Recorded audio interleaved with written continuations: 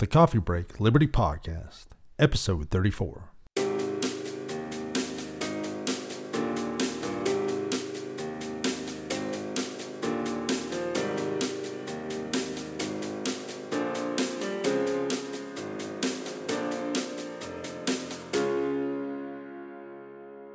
Welcome back, everybody, to the Coffee Break Liberty Podcast with me, your host, Leo Sowers, and the Liberty Dog himself, Gino.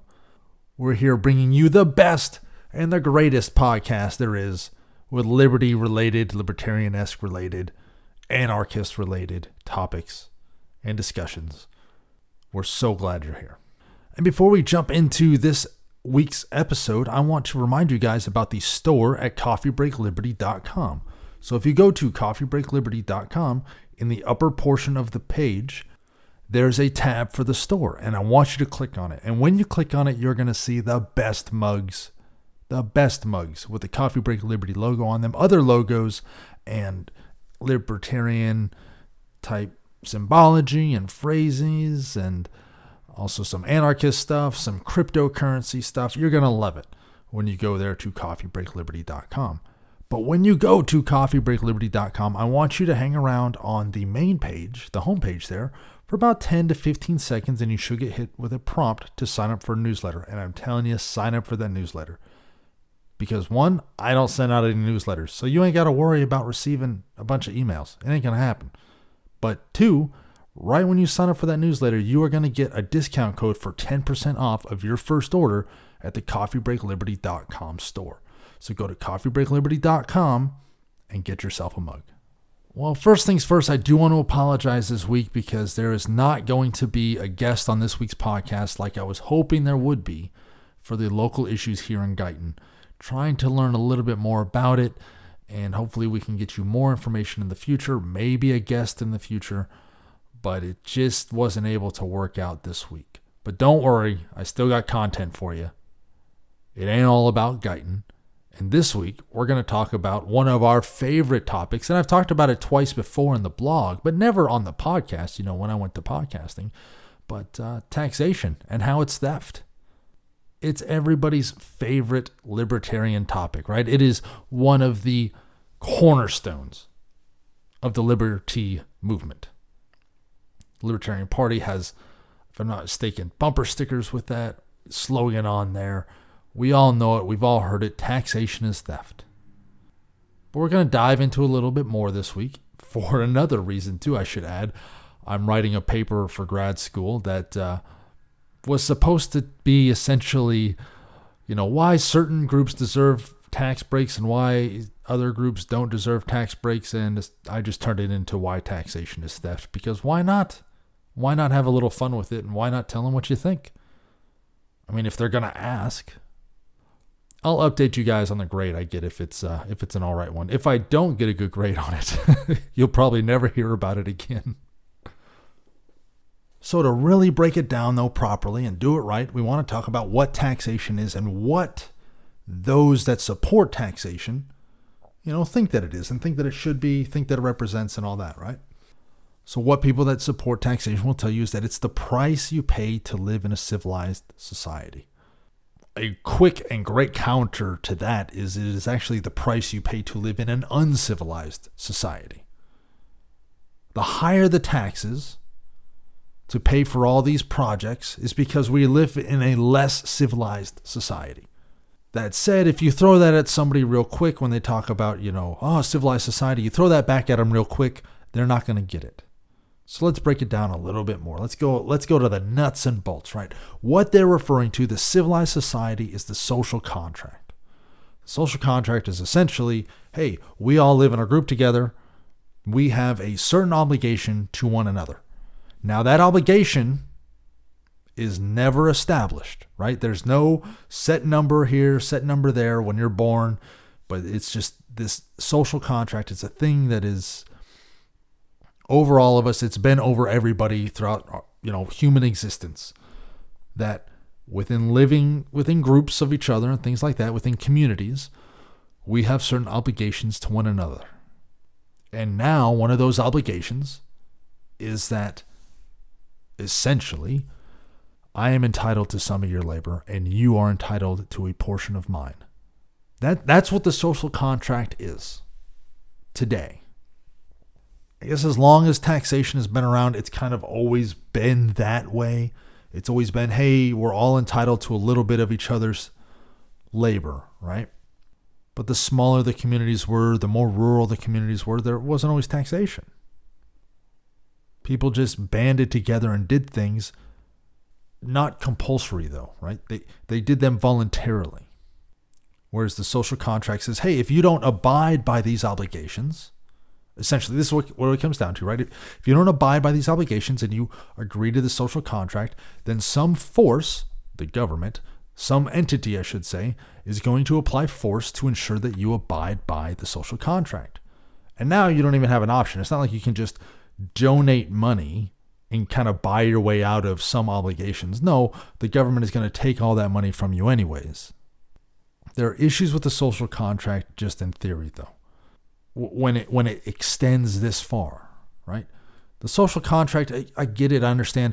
There can be some social, even in an anarchist society, there is going to be some form of a social contract. And this is where the problem lies, right? It's like a limited government. Well, sure, a limited government is going to stay limited until the ink dries. And then, not even when the ink dries, then it starts expanding already, right?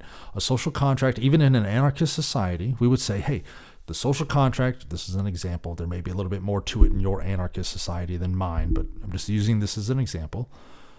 Okay, one is you don't violate the NAP. Okay, that's our social contract, but nothing's ever written down because it's the society that we live in. It's the community we live in. We don't violate the NAP. Well, the moment somebody violates the NAP, they have violated the social contract, right? What if now everybody's opinion of the social contract has changed? We understand? So when this country was first founded, there wasn't an income tax. There wasn't a tax on your labor, not in the sense that there is now to the federal government. Well, clearly that idea now has shifted, right? So the social contract has expanded. It has changed. That is the problem with social contracts and government and just these institutions that we bind ourselves to. You know, we bind ourselves to these institutions from birth and we don't even know it. And there are merit in some of them, right? If your social contract stays limited and it, ends with don't violate the NAP, right? Something like that. That's fine. That's great. But we all know human nature won't allow it to stop there. But that's where taxation, okay, that's where it wedged its way in, right? Through the social contract. Let's say it even started at the NAP. Well, then it became, well, okay, yeah, we can't violate, we can't aggress against you. But, well, you look at now with the vaccine mandates. They can't, they're trying to force you to do it. But what's one of the easiest ways they're forcing people to take the vaccine that don't want to? Well, you'll just lose your job. They'll just take your job away. That's part of that's now being included in the social contract. We're seeing that change now in real time over the last, say, 12 months. The social contract now incorporates, for a lot of people, you have to take a vaccine. That's part of the social contract that you signed, whether you realize it or not, when you decided to live in this community. So because we were all forced to, whether you like it or not, right? And that's the part of the problem. None of us consented to this, and none of us consent to it when it changes. When the social contract changes, nobody consented to this. Nobody was asked. I wasn't asked if, hey, is this, with this social contract now expanding to include vaccine mandates, do you consent to this new social contract? It's changed. No, it just changed. Whether I liked it or not. Whether you liked it or not. It just changed. So that's the understanding of taxation. But now we're going to talk about how it's theft, right? So we have established that we have all not consented to the social contract, but regardless, you're part of it, whether you like it or not. But part of the social contract, too, is that, and this is an understanding that came from John Locke, we own ourselves. That's part of the social contract. Everybody has ownership over themselves. Well, then let's take it a step further. If you have ownership over yourself, then you have ownership over what you create, right? That makes sense.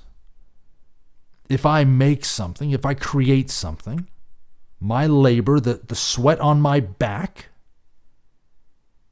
when I build something or whatever, that labor that I produced is also my own, and what I created with that labor is mine as well. Now, we can sell that off, right? We can trade that. This is what most of us do for work, right? We trade our labor for an income, okay? But we have self-ownership. Nobody forced me to trade that labor. I can go off on my own business, right? And make whatever I want and try to sell that. But most of us, for the most part, right? We sell our labor, we trade our labor for an income. Okay, so our property rights, self-ownership. Well, if you own what you produce, or if you have made a contract with the company, you made a contract with the company to receive 100% of the pay. You didn't make a contract with the government so they can take 33% of it. They came in and said, that's what you're going to give us whether you like it or not. So it is a violation of your property rights. It is a violation of your human right. We've talked about it in the blogs before, not so much on the podcast if ever, but property rights are human rights. And taxation is a violation of those human rights, especially when force is threatened to be used against you. That brings me to the third point. Taxation does not happen without violence or the threat thereof. Like true taxation. You can voluntarily give money, but you wouldn't call that taxation. If I gave the government money, if I just sat there and said, you know what, I feel like the government deserves more money, and signed a check for $20,000 to the government, you wouldn't call that taxes, right? None of us would say, oh, well, that's taxes. That's taxation. Like, no, I'm giving them $20,000 extra. I'm just giving them $20,000. Well, you wouldn't call it taxes. You'd call it like a donation or something else, a subsidy. Taxation, essentially the theft, right, of your property, your human rights, the violation of your human rights, the theft of your property, it has to be done through violence. It is a violation of the NAP, which we talked about in the social contract bit, right? The non-aggression principle. I didn't do anything, you didn't do anything, but the government comes along and takes it upon themselves at the behest of other people, mind you, to violate your human rights, your property rights, with either violence or threats thereof. And if you refuse, they will kill you. If anybody did this without a badge, if this happened to you in a park, it would be called theft. Just because these people have a badge, just because they have some laws that they decided to make that none of us got to decide on, they all got to decide on for themselves, it's called taxation. It's not called theft for them. But we know what it truly is. You and I both know what it is. And it is time, it's always time to let others know, hey, this taxation, it's theft. It is a violation of your human rights. It is a violation of your property rights. It is an expansion of the social contract that can and does, if you want to take it to its full end, right, it does lead to slavery. If 100% of taxation is slavery, right, if I tax your labor at 100%, you'd say that's slavery, right? That's slavery to the state. If I tax your labor to 100%, well then, when does it not become slavery? When there is no taxation, when there is no violation of your human rights. That is the only acceptable tax rate.